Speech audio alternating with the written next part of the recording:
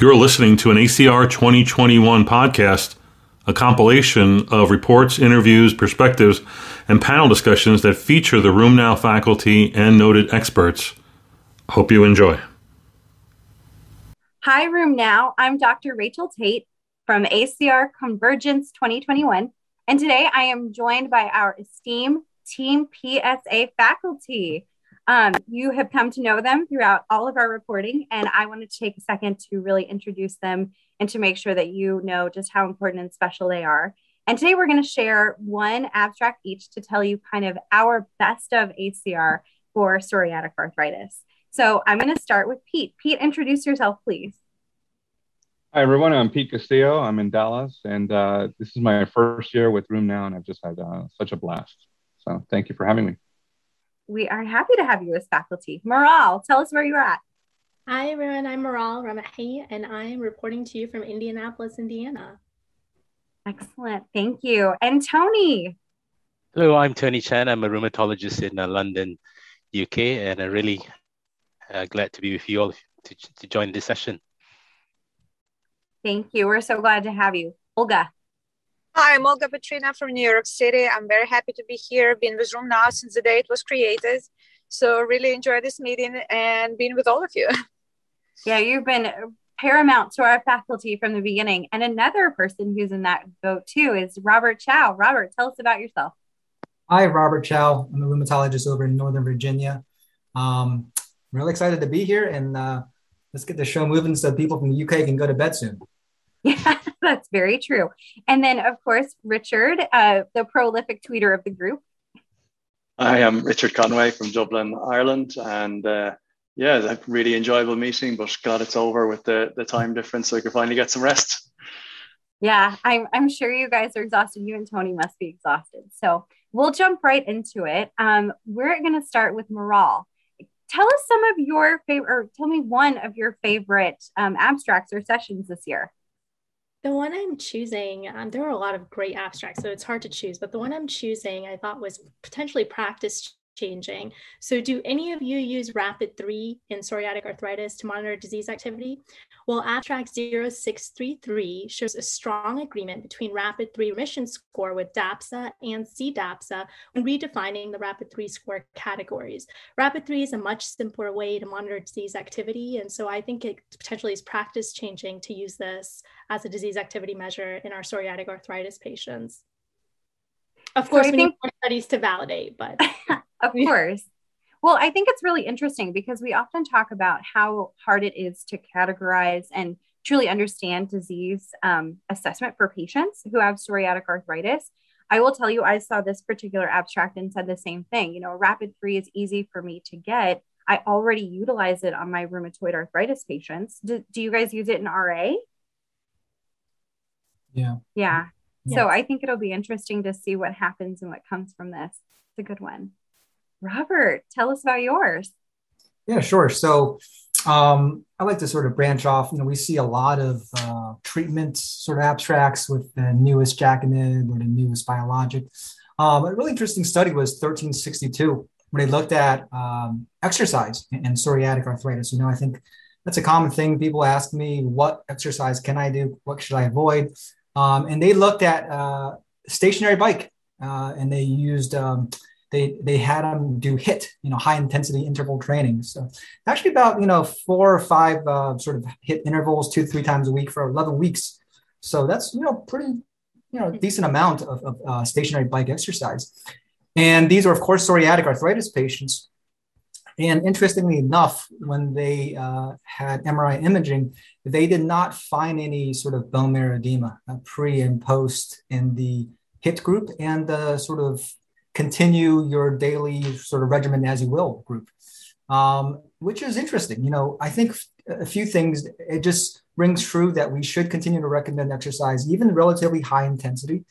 It would be interesting also to see in the future, perhaps a measurement, maybe like an ultrasound measurement of enthesitis. I would think, being in an exercise bike, perhaps more pressure on the enthesis. And all of those, have a lot of prospective roles here. But I think for me personally, I would continue to recommend exercise to my psoriatic arthritis patients. Yeah, I think that that is a really important piece of what we do when we teach and train our patients about their disease state and about disease state awareness. I can't recall, did they talk about BMI or even activity level pre-enrollment into the study? Yeah, no. So the wording for that was a little bit vague. They didn't, the group that continued their standard exercise, we don't know what that was. I'm assuming one can assume it was light, probably wasn't the high intensity interval training. But perhaps, some people were training more rigorously than others. BMI, I don't believe was measured or was a factor here. I think it'd be interesting. Yeah. I was going to say, I wonder too about if patients change their dietary habits. I mean, someone who's starting to exercise more and didn't exercise a lot before might also be like, hey, I'm not going to waste that by eating poorly. And so they may have also changed some of their diet. Did they talk about that? No, but that's something I completely agree with. I think that's where I think us as rheumatologists, if we push patients to exercise more, I know if I'm on a bike for half an hour, I'm probably not going to grab that donut unless I feel real crappy. I'm probably going to grab a salad or something because I don't want to waste the half an hour of calories burned. And I know how difficult it is to burn calories on a bike. So I think there's a lot of sort of domino effect here. And I think the diet, we know half of weight loss is in the kitchen. It's not just in the gym. When I think this is a pretty timely abstract, especially since, a lot of the stationary bike companies really blew up during the pandemic. So it was easier to hopefully find some of those patients, and it's important for us to inspire them. So, Olga, tell us about your best of abstract from PSA. So I really like the abstract 1783. It's a Canadian state study on the rate of hospitalizations for severe infections in patients with PSA. And then it was great to see between 2012, 2017, the rate of hospitalization for sepsis, UTIs, and soft tissue infections and skin went down significantly in patients with PSA, regardless of being on biologics and DMARD treatments, which probably speaks about, a role of good disease control in preventing serious complications. They didn't see a big improvement in pneumonia rates or hospitalizations for pneumonia, but still a good trend in all the soft tissue infections, UTIs, sepsis, is something promising. It means something we're doing is right. Yeah, I think that was really reassuring data. I would like to see this extrapolated out to the COVID-19 patient population. But again, we've seen a number of abstracts that kind of support that overall. We're hopeful that, of course, our patients do very well with COVID-19, et cetera. Anyone have any other comments on this particular abstract? Did you guys see it? Yeah, I thought it was a really nice abstract. I think disease activity itself does predispose to increased rates of complications, even pre-surgery, for example. So it's very reassuring that the more we can treat their disease, the better the outcomes are. And I think that's also because we're monitoring them more as well if they're on these drugs. So they probably have closer care than if they were not on some of these biologics. So I think both of these factors are important. Yeah, important. It's a really important point.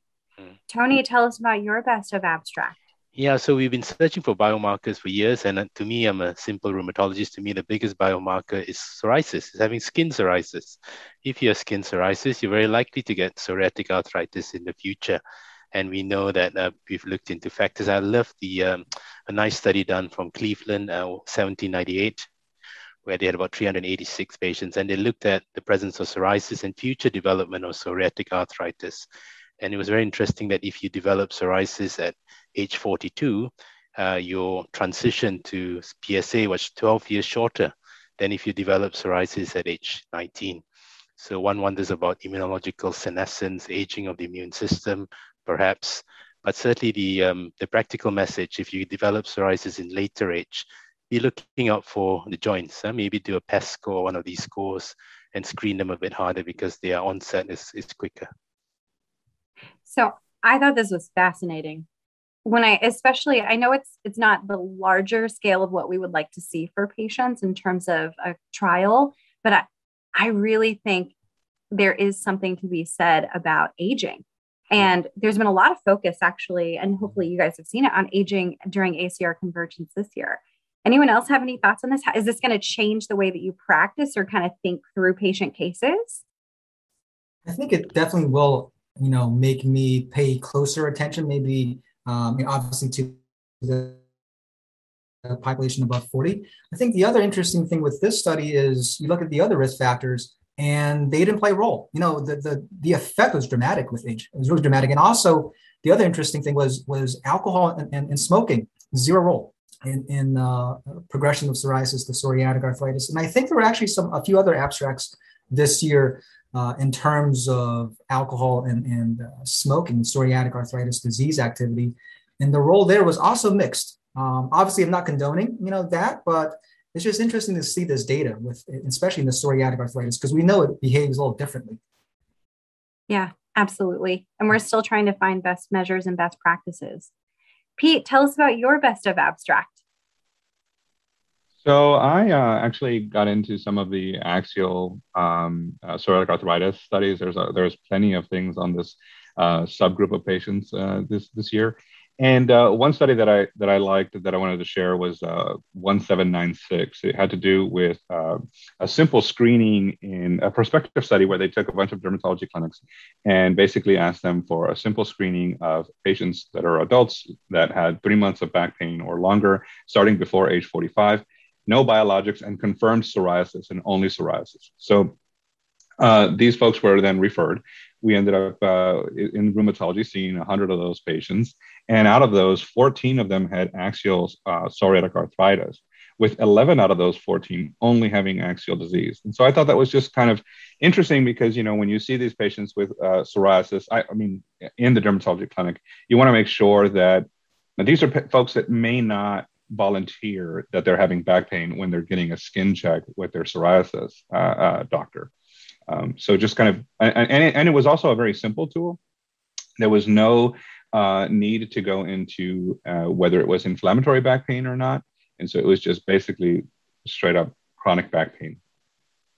I think that's important.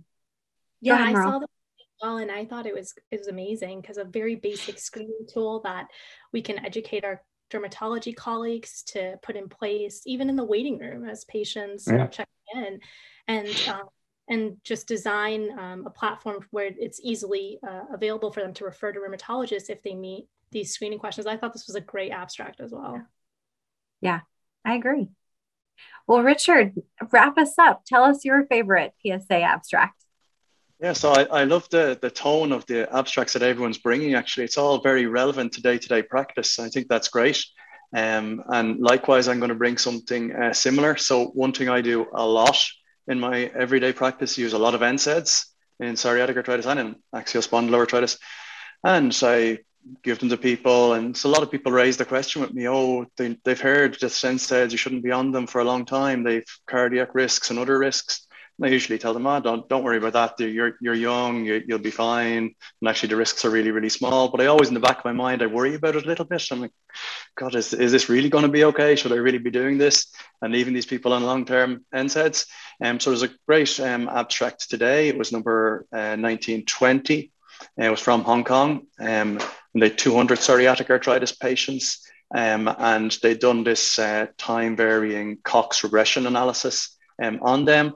And looked at predictors of cardiovascular events in these patients. And what they found was that an increased CRP was associated with increased cardiovascular events, while NSAID use was actually associated with a decrease in cardiovascular events. So it seems to me the biological explanation for this is probably that the NSAIDs are reducing this inflammatory predisposition to cardiovascular disease. And so that's made me a lot happier about what I'm doing every day.